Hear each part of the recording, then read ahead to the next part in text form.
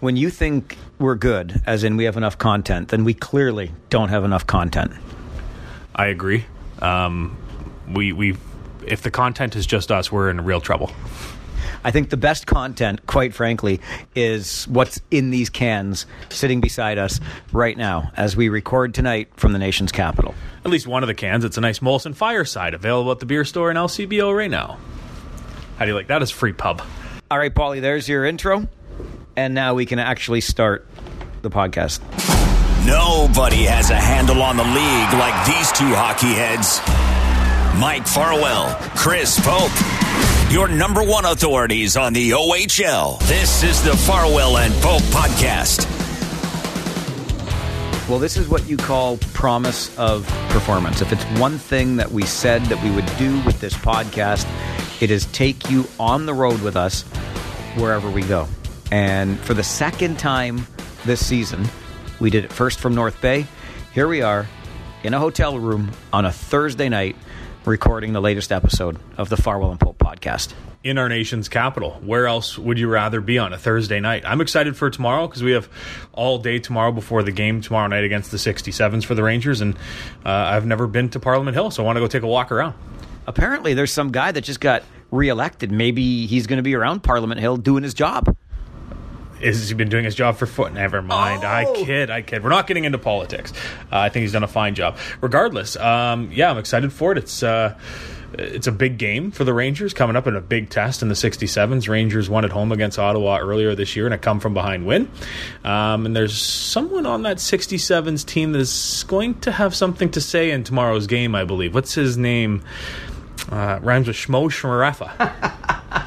I kid. Joseph Garefa, in just his second game as a 67, will be taking on the Rangers, who he played for 4 years.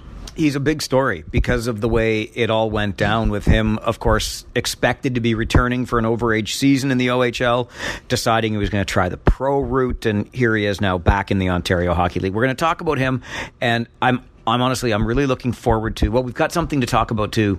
Pretty interesting story that's developing with the scoring race this year. If you can call it a scoring race 10 games in, but there's some numbers up right now.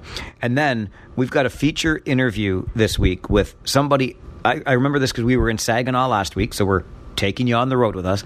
And Poper talks to this kid whose name, like not just nickname, I would think it's nickname. No, the kid introduces himself, answers to, goes by T-Bone. And Pope said, Farzy, you got to listen to this interview. And so I did. And you're going to get to hear it later in this podcast. Poper calls this kid the most interesting player he's ever met in the Ontario Hockey League. So to every other player that we might talk to between now and May, notice served by T-Bone in Saginaw. And even just for fans of this game, trust me, the story is ridiculous. And the names this kid is going to drop on you, the reason he decided to take up hockey, I mean, we all would have. Incredible stuff. T-Bone Cod. He's a T-Bone kind of guy. There's just so many Seinfeld references I want to make because of the infamous episode of George trying to give himself the nickname. And in T-Bone's instance, a little teaser, his dad always wanted a nickname like T-Bone, and he always liked it. So his first son, as soon as he was born, his nickname, and from there on, he was known as T-Bone from the moment he was born. So we'll hear from T-Bone Cod, but for the record, he's Farwell. I'm Pope. Follow us on Twitter at Farwell_OHL and at _Chris Pope. If you want to hear something on the podcast or if you want to interact with us, you can always do so by sending us an email, if that's more your speed, at farwellandpope@gmail.com. But Farzy, you were over in Elmira for a special event. It's not really OHL, but it is something that's affecting the hockey community. Yeah, and because it's affecting the hockey community and the way the hockey community has rallied around it, we wanted to bring you that story right away on this episode of the Farwell and Pope podcast, because it's a pretty heartwarming thing that's coming out of a really awful story. So what I want you to do is just picture for a moment that you find out that your 16-year-old kid, young, strong, hockey-playing kid, has cancer. Out of the blue, no warning signs, boom, cancer. And then a community wraps its arms around you and says, we're going to help you through this. They start a fundraiser called Shooting for a Cure, Team Liam, Google that. You can get involved. You can buy this really cool Shooting for a Cure Team Liam t-shirt for $20. You can just make a $20 donation. Liam Moyer is the young man's name. He's a student at Elmira District Secondary School in, obviously, Elmira. Plays for the Woolwich Wildcats. Diagnosed with cancer. And I had the chance to sit down for a conversation, a pretty moving and powerful conversation with Liam's dad, Rob. And we want to make sure you get to hear that because you, of course, are part of this hockey community as well. Trying to get you out of that arena was like, I think the Prime Minister at the very least, hugs all around, and it must mean a lot to you, Rob, to have this kind of support. Support in this community is just unreal. You know, I've lived in this town for 48 years, know a lot of people, but there's a lot of people that don't know me that want to hug or whatever. They just want to support, whether it's my son or this community supported other families in need. It's just tremendous how they come together. The way this community came together is how this came across my radar. Liam, a grade 11 student at Elmira District Secondary, a very sudden cancer diagnosis. Can you articulate in any way what that means as a father to hear those words about your teenage son? Heartbreaking and devastating all at the same time. Your world is turned into something totally that you didn't expect. You know, as humans, we fight through our emotions and we deal with it. We have nothing but positive thoughts. We have nothing but praise for his medical team. Prayer from our friends and our family. And when I say friends and family, I mean everyone. It doesn't matter if it's the hockey community, which has just been tremendous. Our employers, both my wife and I's. Liam's employer as a 16-year-old, he has a part-time job at Rytech Machine and Repair, and that family's just been spectacular. Again, my son's best friends and friend group are just amazing. The fundraising that they spearhead for him allows us to be with him 24/7. It's just unreal. $10,000 in the first 4 days of the Team Liam hunting for a cure. I mean, unreal is the only word I can come up with. Yeah, it's unreal. That's community spirit, I guess. And at the end of the day, I had a good talk with someone because it is hard to accept stuff like that. I think, you know, we don't expect it. No one expects to wake up and 8 hours later find out that your son or your daughter has cancer. But cancer doesn't discriminate. So the way this community did this and is it letting us be with our son and maintain it, again, it keeps me at a loss for words. A lot of tears. How did you learn about Liam's illness? 2 weeks ago on this Friday, so I guess 15 days ago, he came home from school and went to work, and he worked a couple hours, and he came home and he said his arms were sore. Liam is a typical, strong teenage boy, and very social, and his friend group, they like to enjoy themselves as 16-year-olds and older or younger, whatever it is. And he had a bit of a fever. He didn't go out Friday nights, which was odd. Saturday, he went out to a party. And he partied, but his friends did say after he seemed a bit off. And on Sunday, he wasn't feeling that good, so we thought, well, body aches and high fever. It's a flu. So on Monday, I took him to the doctors. And the doctor just ordered blood tests and x-rays on his arms. See, pinched nerve, who knows, right? Whatever's in his blood. We got the call from our family doctor at 6:15 on Tuesday morning. It might have been the 5th of October. I'm not exactly sure the date. And they said, get him to the hospital right away to Grand River. The doctor will be waiting, the pediatric doctor. They did some testing on him. At noon, they thought it was a blood disorder, nothing major. But again, nothing conclusive. And at 4:30, my wife phoned me, and she said that our son had cancer. What does that word and that news do to you? A lot of raw emotion, hard to control. But we had to pull it together right away for Liam. Rushed down to be by his side with his younger brother. He was 14. Devastating for his hero and his big brother to be sick like that. Then waited by his side until 9 o'clock that night. He transferred to Victoria Children's Hospital in London, the London Health Science Centre. And he's been there ever since. today was the end of day 5, or just about now is the end of day 5 of his 28-day induction. Various different chemos and other drugs to get him healthy. Steroids to keep him eating and to keep some muscle mass there, and makes him a little grouchy, but he's allowed to be. So, what do you know about the cancer that Liam has? I know that it's the internet's not always our friend, as the doctor told us. But we do have some numbers that say that it's got a high success rate of being cured, and that's over remission for 10 years. I've talked to a lot of people that I know through work or through the hockey community that have reached out and that have had the exact same thing, and some as a teenager, some as an infant, and they've gone on to live normal lives. It's just a roadblock for 3 years.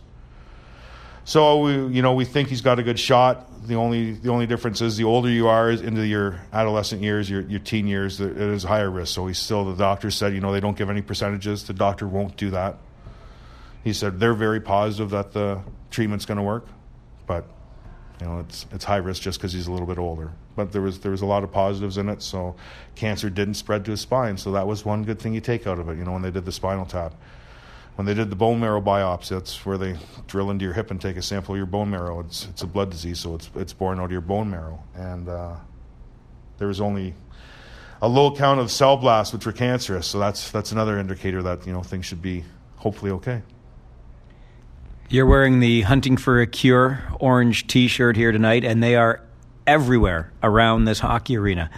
How does it make you feel to look around this Woolwich Community Centre and the Dan Snyder Memorial Arena and see all of this? It warms my heart to think of how this community is pulled together in such short order. These T-shirts were spearheaded by his friends at school, some of his former teammates, but again, they're all just friends. And what a great group of kids, and a great group of parents that back these kids up, that allow them to do this, and that put the time and the effort in. It's hard to believe. It really is. I heard a lot of people say as we walked out here that, it's going to be okay. We're going to pull through this. And there's always a we in there. I think with the entire community behind you, Rob, there's a better than fighting chance for Liam. I really appreciate you taking the time to do this with me. Thank you. Thanks, Mike. You don't have to look too far back to realize what hockey means in Elmira. You take a look at the Sugar Kings, going back even to the Woolwich minor hockey. Dan Snyder. Elmira is a major hockey community. It is a major community to begin with. There's a lot of people that are born there, raised there, and then raise their families there. I know from experience, my mother was born in Elmira. My father was born in St. Jacobs. Both my uncles played in Woolwich minor hockey. Both went on to play for the Sugar Kings and then on to the OHL and into the pro ranks. I know how much hockey means to that community and what it does in the relationships you create, and you build on those relationships that my family still have till this day. Tim Waters, a good family friend, brought that story to our attention. So I thank Tim for that, and it's a great cause for people to get behind, and nothing but the best for that young kid. Yeah. Again, you can just do a Google search on Team Liam Shooting for a Cure. You'll find the links. It's pretty easy, but $10,000 in the first 4 days. And just to put it in perspective, Elmira is a town of what, like 15,000 people? That's the whole township, I think, right? Yeah. So it's pretty remarkable stuff. You can contribute, find out when you just do the Google search. They made $3,000 that night just at the Elmira Sugar Kings game, which is where I was watching Kings Listowel Cyclones when I sat down there with Rob. It's pretty special stuff. And you mentioned Dan Snyder. Of course, the Snyder name is synonymous with Woolwich Township and the town of Elmira. Graham and Luann, the patriarch and matriarch of hockey and sports in that community, helped with a Hockeyville bid many, many years ago. Graham's brother, Jeff, former coach of the Kitchener Rangers, Jeff Snyder. And then Dan, of course, we all know, former Owen Sound Attack, and killed tragically in that car crash with Danny Heatley way back when. So there's a lot of history in that family and in that name in Elmira. Graham only cut me from the Sugar Kings 3 times, so I don't hold any ill will against Graham. I kid. I ended up actually playing against Elmira, and we won in their barn, so it was a nice little tip of the cap for myself winning. And the only thing Elmira raises faster than money is barns. You ever see the Mennonites raise a barn? I love it. It's unbelievable. The St. Jacobs Farmers Market went up in flames one day, and yeah, we're up for business the next weekend. Everything's fine. There's a brand new giant building out here that we put up in 36 hours. So cap tip and a stick tap, whatever you want to call it, to everybody over there doing some good work. And a shout out to our friends at the Sip and Bite restaurant in Elmira. When you're there, it's a place you got to stop for sure. Reminder, he's Pope at _Chris Pope on Twitter. I'm Farwell at Farwell_OHL on Twitter. Email is farwellandpope@gmail.com. Still to come, a discussion of Joe Garefa coming back into the Ontario Hockey League. I'm just going to flat out say right now, called it. And we'll get to that in just a little bit. But Poper, we're on the bus coming up to Ottawa here today, and you said to me, Farzy, have you looked at the numbers? I mean, we're all looking ahead to Byfield Perfetti on Saturday, Saginaw Sudbury, the matchup of the season so far, the two players that are jostling for who will go highest in the NHL draft next June out of the Ontario Hockey League. And you've got some pretty interesting reading you came up with. Yeah, there's already 9 people with over 20 points on the season, and we talk about the Perfetti and the Byfield. Perfetti's come out of I don't want to say nowhere, but he's been on fire as of late. I think it was 13 points in his last 4 games. The kid's making a statement right now. Quinton Byfield jumped out to a hot start. Arthur Kaliev picked up right where he left off. LA has to love what they're seeing from him. A guy that slipped in the draft because many people questioned his attitude or maybe his work ethic away from the puck. Everyone knows he can score goals. But I noticed that those two were averaging over 2 points a game, 2.08. And it got me thinking, what's that put them on if they were to play all 68 at this pace? It's 141, maybe 142 points. There's a decimal. Let's just say 141. Byfield's going to lose some time for the World Juniors. Kaliev, probably. My question to you, I guess, is with those two players, and we can throw Perfetti in there as well, can you envision them putting up 141 points? That would be the highest point total we have seen since 2006, 2007. I think that's a pretty big number.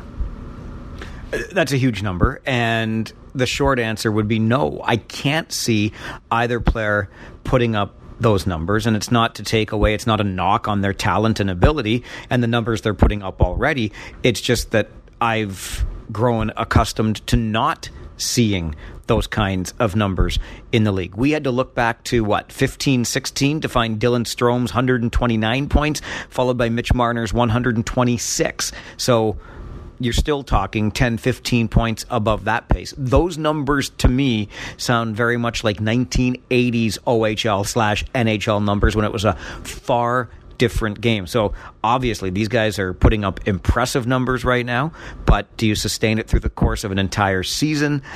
I don't know. I'll tell you this much. I would love to see it. And if anybody's going to do it, these guys kind of going hammer and tong through the season, pushing one another for more. It's a lot of fun for the fans. You don't have to look that far back. 06-07, as I mentioned, Patrick Kane put up 145 points in his lone year in this league. I think that is still one of the funniest things I've ever seen. Patrick Kane, Sam Gagner come in for 1 year, and now we're off to the show. How do you like me now? 145 points. They were on the line with Sergei Kostitsyn as well in London. Those three together were absolutely tearing up the league. But I wouldn't be surprised. Like, if you tell me Quinton Byfield has 2 points a game in his draft year, watching what I've seen Quinton Byfield do, same with Cole Perfetti, I'd probably say yes. Let's say they play 60 games because they're going to miss some time here and there. 120 points, I don't think that's out of the realm for those type of players. I really don't. I just think they're really putting a stamp on the league because you expect other players that were up there like Kaliev, even Kitchener's Greg Morales, who had 99 points last year, looking at them to take the next step. These two rookies last year, now sophomores, have just said, no, it's our time now, and we're better than you. And watching those two players, we've seen them a couple times this year, I think they're special players, and I'm thinking that it's going to be, with all due respect to Arthur Kaliev, it all depends on where Kaliev ends up if Hamilton decides to deal him. But I think those two players are going to be the top, and they're going to separate themselves from everyone else. And it's just going to be a glorious OHL season watching Cole Perfetti and Quinton Byfield try to better one another. And we'll just use this as the shameless plug right now on behalf of the league.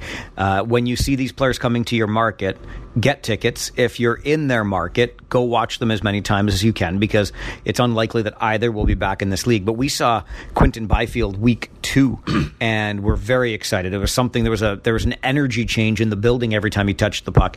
Wasn't quite the same Byfield that we ended up seeing a few weeks later in Kitchener. So a little bit of a letdown for fans that may have been listening to us pump his tires and then saw that. But over the course of an entire season, at the end of a long road trip, which the Wolves were on when they came to Kitchener, these things are going to happen. Still worth the price of admission. And I guess I just have to wrap my head around the idea that, these guys may well put up the 130, 140 points that we haven't seen in more than a decade now in the Ontario Hockey League.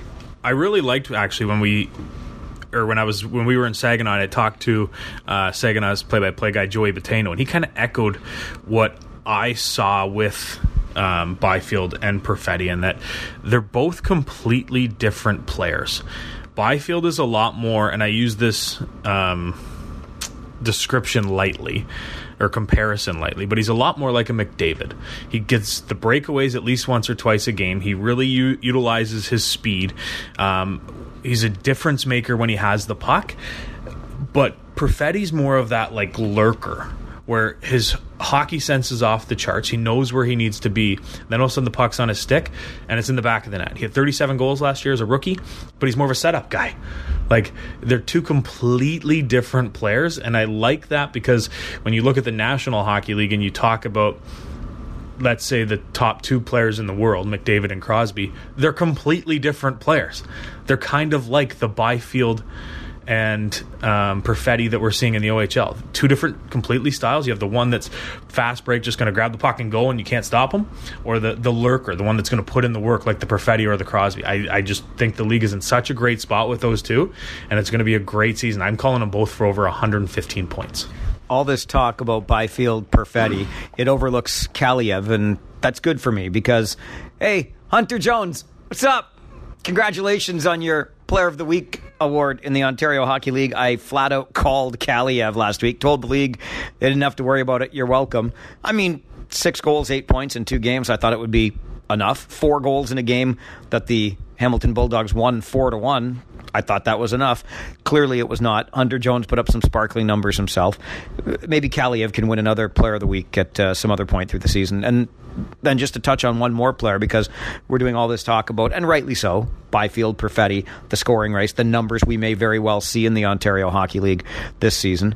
And while everybody else is watching Byfield, Perfetti on Saturday night, you and I are going to be in the arena with Shane Wright, and I'm kind of looking forward to that. I know the Kingston Frontenacs aren't much to look at this year, but Shane Wright coming in as the player with exceptional status, I'm very interested to see what he's doing on a team that doesn't have much around him.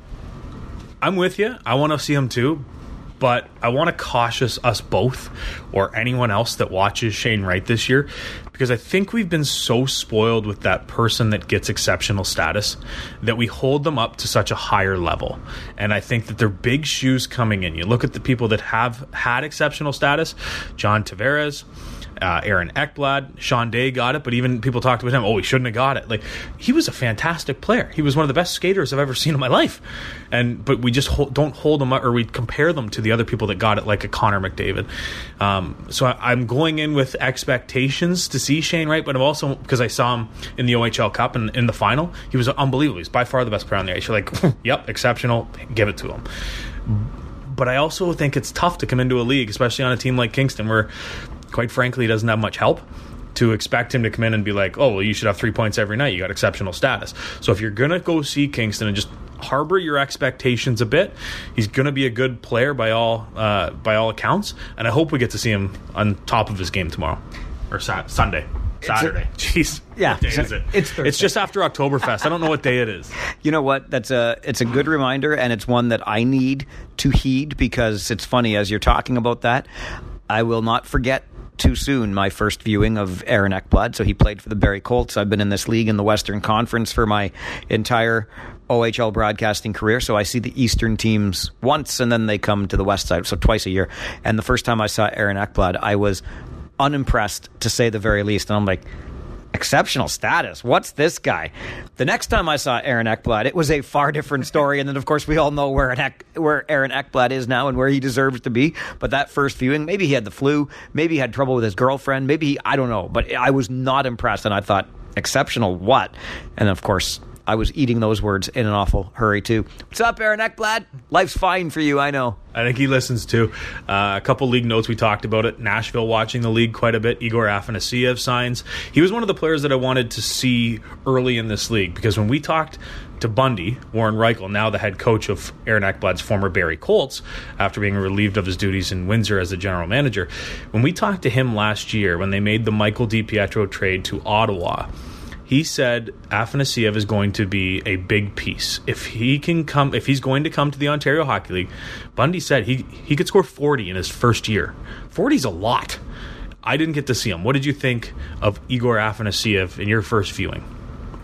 It didn't look out of place in the league for sure, considering he's into it for the first time. Didn't jump off the ice to me like I've seen some players do, but yeah, I wouldn't call him electric. I wouldn't call him, I wouldn't be flat out, this is one of the worth the price of admission guys. But is he going to score 40 in this league? Probably. Is he going to do that this year? Probably not, although it's still very early in the season. He's got lots of time left to do that. No question he's a player, and I think one of the interesting things about him is technically we can just look at him as the player that was traded for Mikey DiPietro. And you got to give Philip Tomasino, by the way, the other player that Nashville has opened up the checkbook for and signed to an entry-level contract out of Niagara. But you got to give James Boyd some credit. The way he upgraded his team in Ottawa last year without giving up roster players to do it. And of course, getting DiPietro with, yes, Afanasiev, he trades away, but Afanasiev was not going to play here in Ottawa where we sit doing this podcast tonight. So, you move draft picks and a guy that wasn't going to report to you anyway. He's going to be fine in Windsor. He's going to score 40 goals in this league at some point. And the Ottawa 67s made a run to the OHL final last year without giving up that roster player and a big deal for Mikey DiPietro. They just did the same thing in acquiring overager Joe Gareffa, who steps right onto the ice and puts up 3 points, a goal and 2 helpers in his first OHL game this year.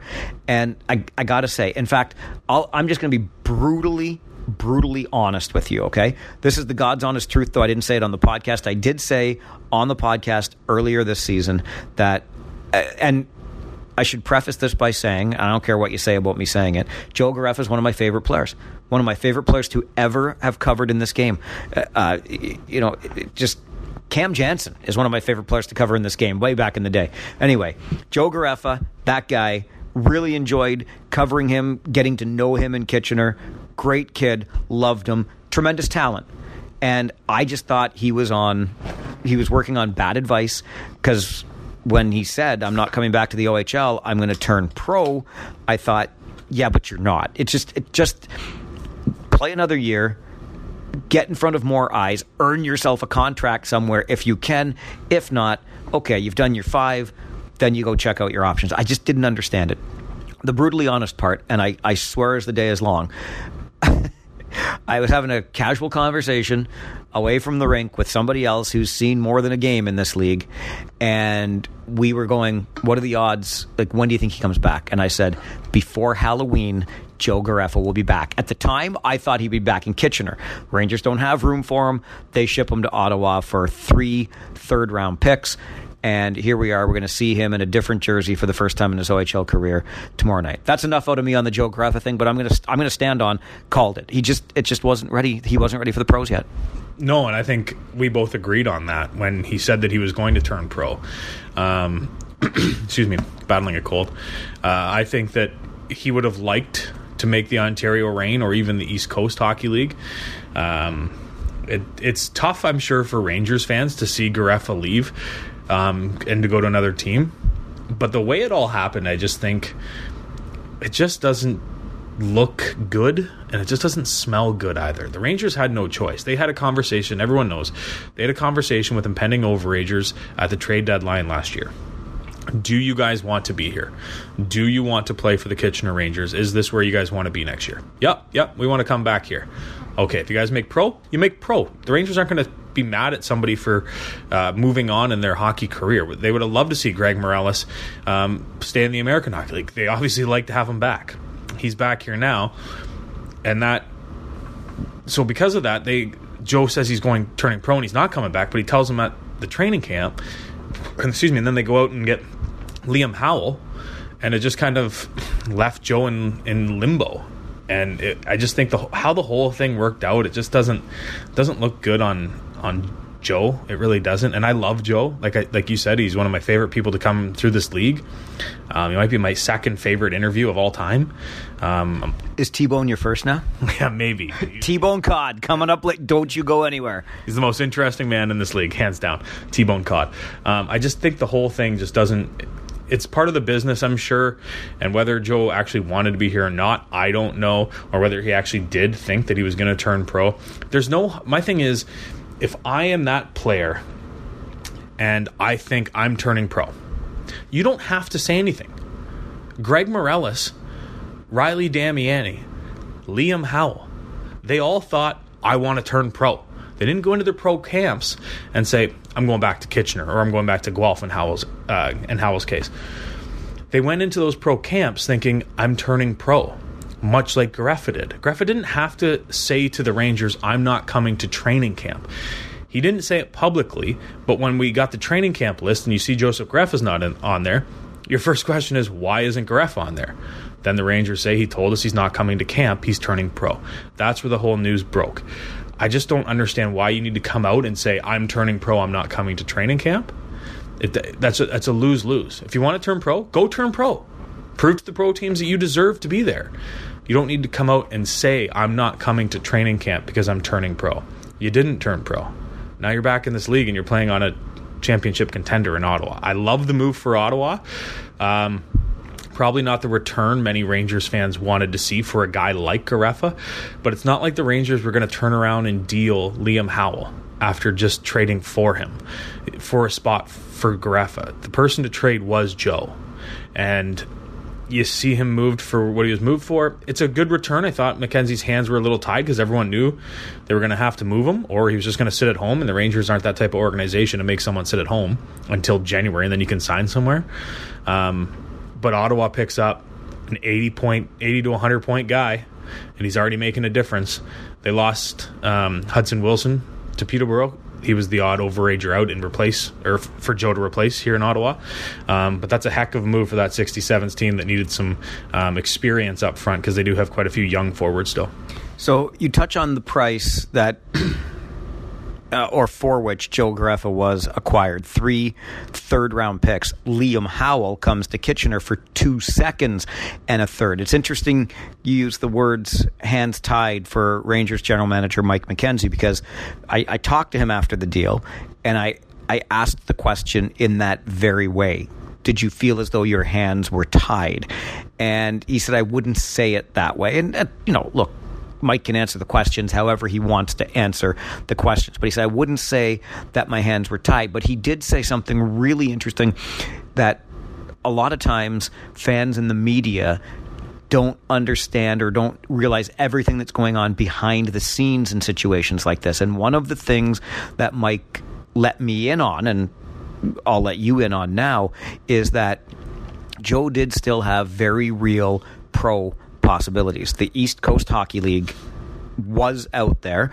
Whether Joe wants East Coast versus Ottawa 67s, I'm not sure. I say the Ottawa 67s are a better bet, but there's that aspect of it. And then there was also a legitimate offer in a top tier, I didn't press which league, but a top tier European league. So that was out there too. That gave Joe and his agent, his camp, a little bit of leverage. So hands tied, no. But the issue becomes then for Mike Mackenzie and the Kitchener Rangers, I have somebody who's still on my roster. Other teams are showing some interest. I should move him while the interest is there before he, now if he decides, that top tier European league looks pretty good, then the Ottawa 67s are out 3 third round picks and Joseph Gareffa. At least Mike Mackenzie was able to get the 3 thirds for him. And then, of course, it brings up the inevitable comparisons, and I'm not sure it's fair, but do you look at Liam Howell versus Joe Gareffa and say, Is Howell worth 2 seconds and a third versus Joe's 3/3?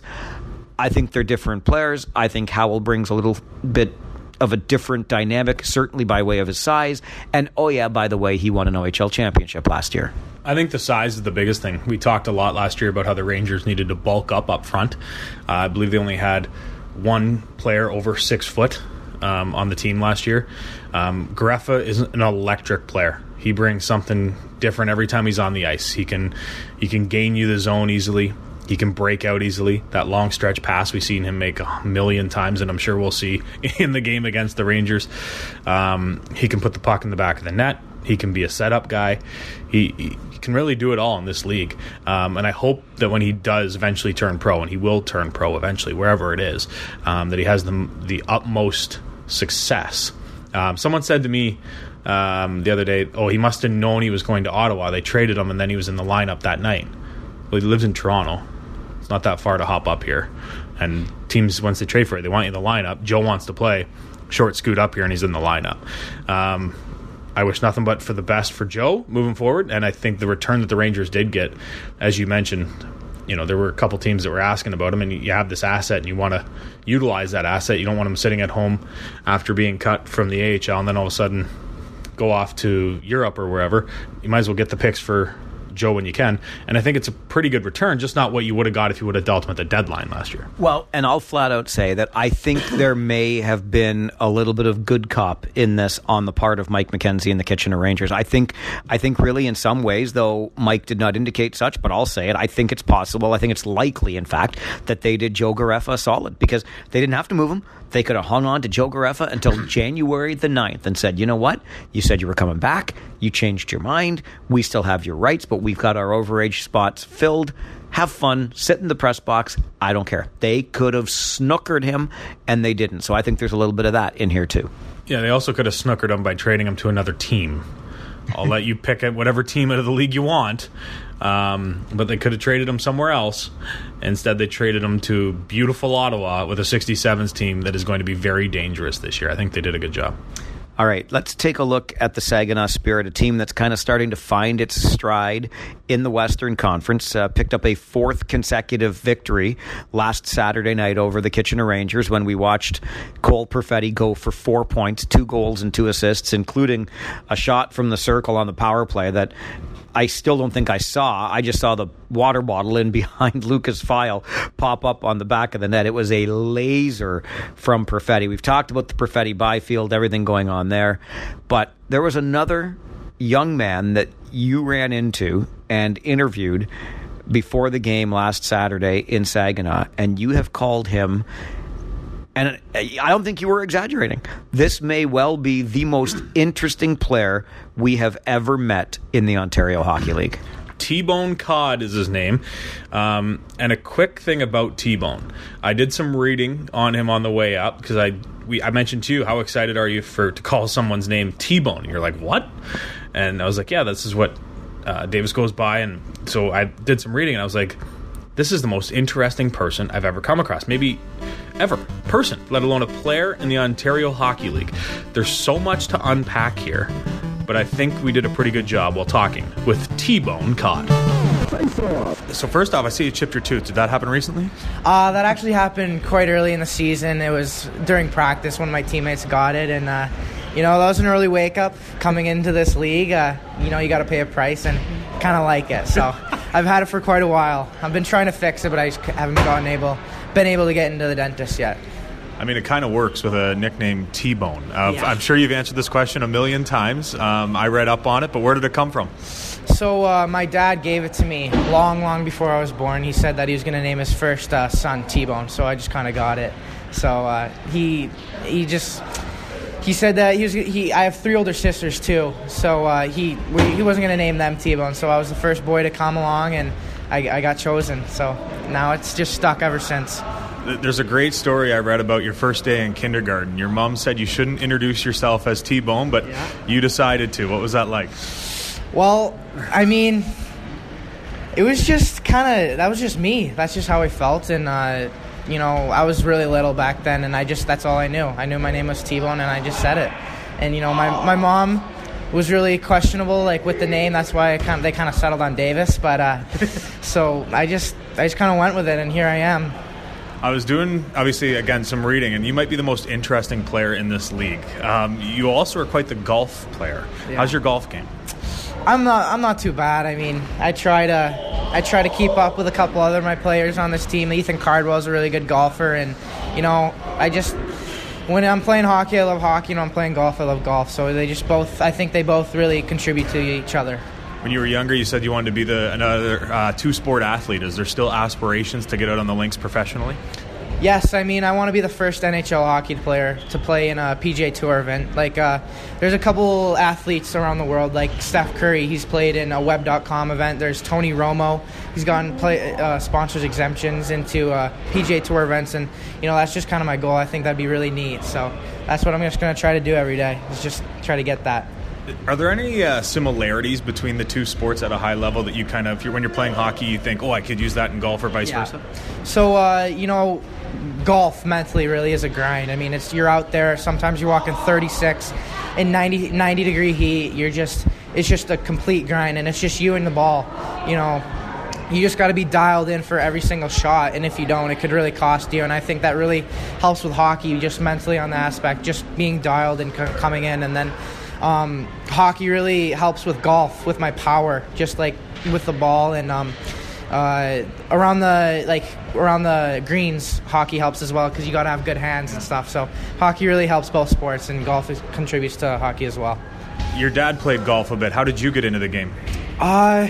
For hockey or golf? Golf. Okay, We'll get to hockey in a second. Yeah, he was going on a trip. He actually goes on trips with a lot of the NHL GMs like Ken Holland, and he was going to Ireland, and I wanted to go with him, and I was about 4 or 5 years old, and I grabbed one of his clubs, and I started hitting, just swinging in the yard, and my dad actually saw I kind of had some form, and I don't know where it came from, and he's told my mom to take him to the range every day while I'm gone, and I'm going to come golf with him when I get back. So he came back about a week and a half later, and I was hitting golf balls with him, and I just took off ever since.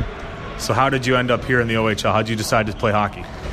Well, actually, going back to Ken Holland again, we were at a hockey game, and it was Thanksgiving. I think I came into the game a little bit later. I was 7 and a half maybe, and it was Thanksgiving, and we're really close with the Hollands, and his 2 daughters were downstairs, and we came to the wives' room after the game, and Johan Franzen's fiance and Henrik Zetter's wife came up to me, and they started stroking my hair.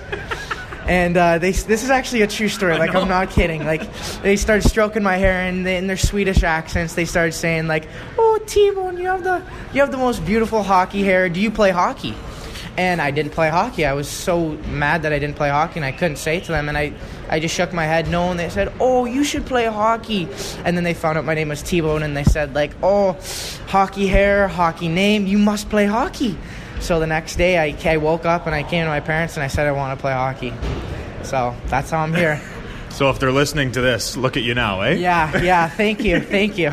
You mentioned some names there in Ken Holland, your father and Ken's relationship. How has that affected your hockey? What kind of wisdom do you take from a guy like Ken? And obviously I read that you have talked to Mike Babcock in the past as well.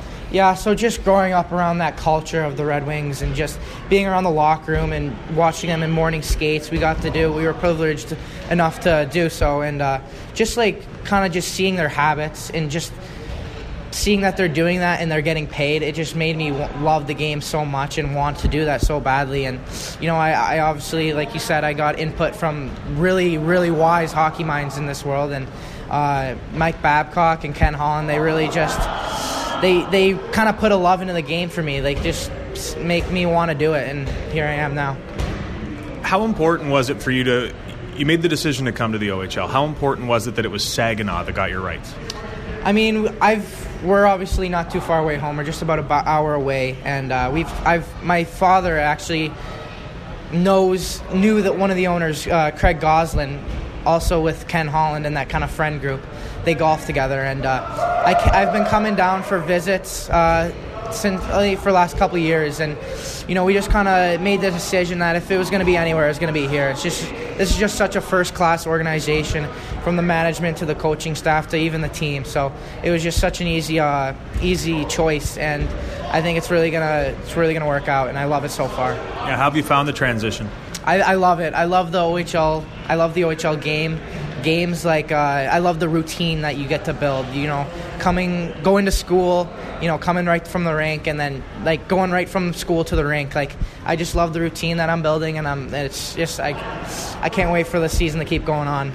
Dave Drinkel said that during training camp, it was glaring to him that there were times during drills where Cole Perfetti would be on one end and you would jump to the front of the line to go against him. Was that something you consciously did? Yeah, I mean, I still do that now. Like, I try to jump in line with just all like the tough players to go against. I mean, but going up against Cole Perfetti was actually in prospects camp. You don't really get to do that every day. So I really tried to do that, and it was just a blast. And just trying to shut down players that good, it's really going to translate into your game. So like, it's just something that I didn't want to pass up on, and it was just a blast. You mentioned you have 3 older sisters. I know your oldest one's very close to you. Why? She's actually very low-functioning autistic, and she actually, just 2 weeks ago, she moved out of her house into, like, kind of a group home. So she's been really close to our family, and she just motivates me just to go out there and play for her, because she, she's not as fortunate as all of us. She doesn't get to do what we get to do. So I just try to go out there and play and just live my life through her, because she's one of our angels into this world, and I live through her, and I love her so much. I love it. Lastly, what's the game plan here against Kitchener? This is obviously a really good team. We're just going to stick to our structure and try to play our game, and I think that if all of our boys, if our team really wins our battles and just sticks to our structure, we can come out here with a win. T-Bone, thank you. Thank you. One thing we didn't talk about during the interview with T-Bone is when he was 12 years old, he somehow knew an NCAA Division I golf coach. And he was talking to him about his golf game. Well, the Division I coach says to him, well, come play. If you're such a good golfer, come play me one time. If you beat me, I'll recruit you. They go out. T-Bone tells the story. I was down 1 heading into 18. I birdied to tie him. He started recruiting me the next day. He had 2 offers to go to D1 schools and chose the OHL. I just am still trying to get over the fact that the kid was 7.5 years old, I believe he said in that interview, before he ever got on skates. And the only reason he got on skates is because his dad, who happens to know some people with the Detroit Red Wings organization, is having friends over, and there's Zetterberg and Franzen's fiance and wife playing with 7-year-old T-Bone Codd's hair, saying, "Oh," and T-Bone, like the way he did that voice, "You must play hockey with your and if those ladies are going to play with my hair, I'm starting hockey the next day. Get me some skates," and here he is now in the Ontario Hockey League. It's a great story. Even the golf story, his dad's gone, he just starts swinging clubs, and his mother's like, "Oh my gosh, this kid's a natural." I also loved it. There's a story of when he started playing hockey. So after the Franzen and Zetterberg's fiance and wife thing, his dad, he says to his dad, "I want to play hockey." So his dad goes and gets him suited up with gear and takes him to like one of those pre-skates. And I guess T-Bone is like Bambi. He's not having it at all. Struggling. He's falling down everywhere. There's other people skating around by themselves. And then the coach comes over and starts to talk to T-Bone, and then they give him like one of the push cart things on the ice, and he's kind of getting it, and his dad's like, "All right, well, this not quite the natural that he is at golf. This is going to be like a one and done." So his dad left for a bit and came back, and all of a sudden T-Bone's got a stick in his hand, and he's cruising around the ice by himself. And then he's shooting a puck by himself, and he's doing a really good job at shooting that puck. In one practice, T-Bone went from Bambi to skating around freewheeling by himself as one of the best skaters on the ice with a stick in his hand, firing pucks. It's insane. I want to take this kid and just see what sport he's not good at. We have talked to 20-year-olds in the Ontario Hockey League that give us less than T-Bone Codd just gave Poper in that interview. Lots of fun. And I want to stress this because players around the league, we know you're checking in on this little podcast from time to time, here's the new bar. We want to have some fun with this. We want to profile you and, share some stories about your journey to the Ontario Hockey League, and who knows where the journey goes next. So, again, that's where the bar just got set. And a quick nod to his parents. He comes out of the room. He was told there was somebody out there waiting to interview him. I took 2 steps towards him, and I said, T-Bone.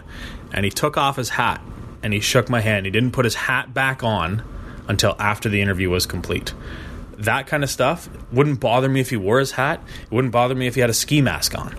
But I just think he was raised with that type of respect and to show other people respect. And if that's a form of respect that he was trying to show, I appreciate it because I recognized it. It's not needed by any means. I'm just a beer rep full time and a guy that gets paid to watch hockey. But it was nice to see that, that he's one of those, he's a good kid, and you could really see it from T-Bone. I love it. Kicking it old school a little bit. All right, that's going to do it for this episode of the Farwell and Pope podcast. We are, as mentioned, in Ottawa on a road trip that will see Rangers and 67s on Friday night and Rangers and Frontenacs in Kingston on Saturday. I can promise you this much right now. Next week on the Farwell and Pope podcast, we will have a feature interview with Joseph Gareffa, because there's no way, come heck or high water, that we will miss the opportunity to talk to Joey G. O-N-E. See what I did there? It took me a second. I did. G-O-N-E. It's too early for that, man. We'll catch up with him at the rink. But can we just mention that real quick? So we're coming out of dinner tonight. I took you half a second to pick up Joey G. O-N-E. And somebody says to me, I won't tell you who, says, Farwell, you could probably set the record for the world's longest headstand. I don't know what this means, but I get the sense it's supposed to be a riddle. If you know, Farwell and Pope at gmail.com, or tweet me at Farwell_OHL. They say it has nothing to do with my height, which was my first thought. I might get the answer sometime this weekend. I have no idea. Or your head. There's nothing to do with your head? Did they say that? They didn't say that. Oh, I guess we'll try to get ahead of the game this weekend. Ayo. All right, Gareffa next week and more stuff. For now, I'm Farwell. And I'm Pope. And that is the Farwell and Pope podcast. That's a wrap on this edition of the Farwell and Pope podcast. Your authority on everything around the OHL. Have a question or topic you'd like covered? Email Mike at 570news.com. The Farwell and Pope podcast originates from the 570 News studio in Kitchener. I'm Jeff Woods, and I'm shining a light on music and the rock stars who make it. He just was one of those people. He stood out. He was a magic guy. He really was a magic guy. We all have faults. He had the same amount of faults as we all have. This was before Led Zeppelin. Robert was full on. I mean, he was Led Zeppelin without the band behind him. He had the hair, the jeans, the whole thing, and he was amazing. The Records and Rock Stars podcast, heard around the world and yours to hear wherever you get podcasts. All the episodes from JeffWoodsRadio.com. Another Sound Off Media Company podcast.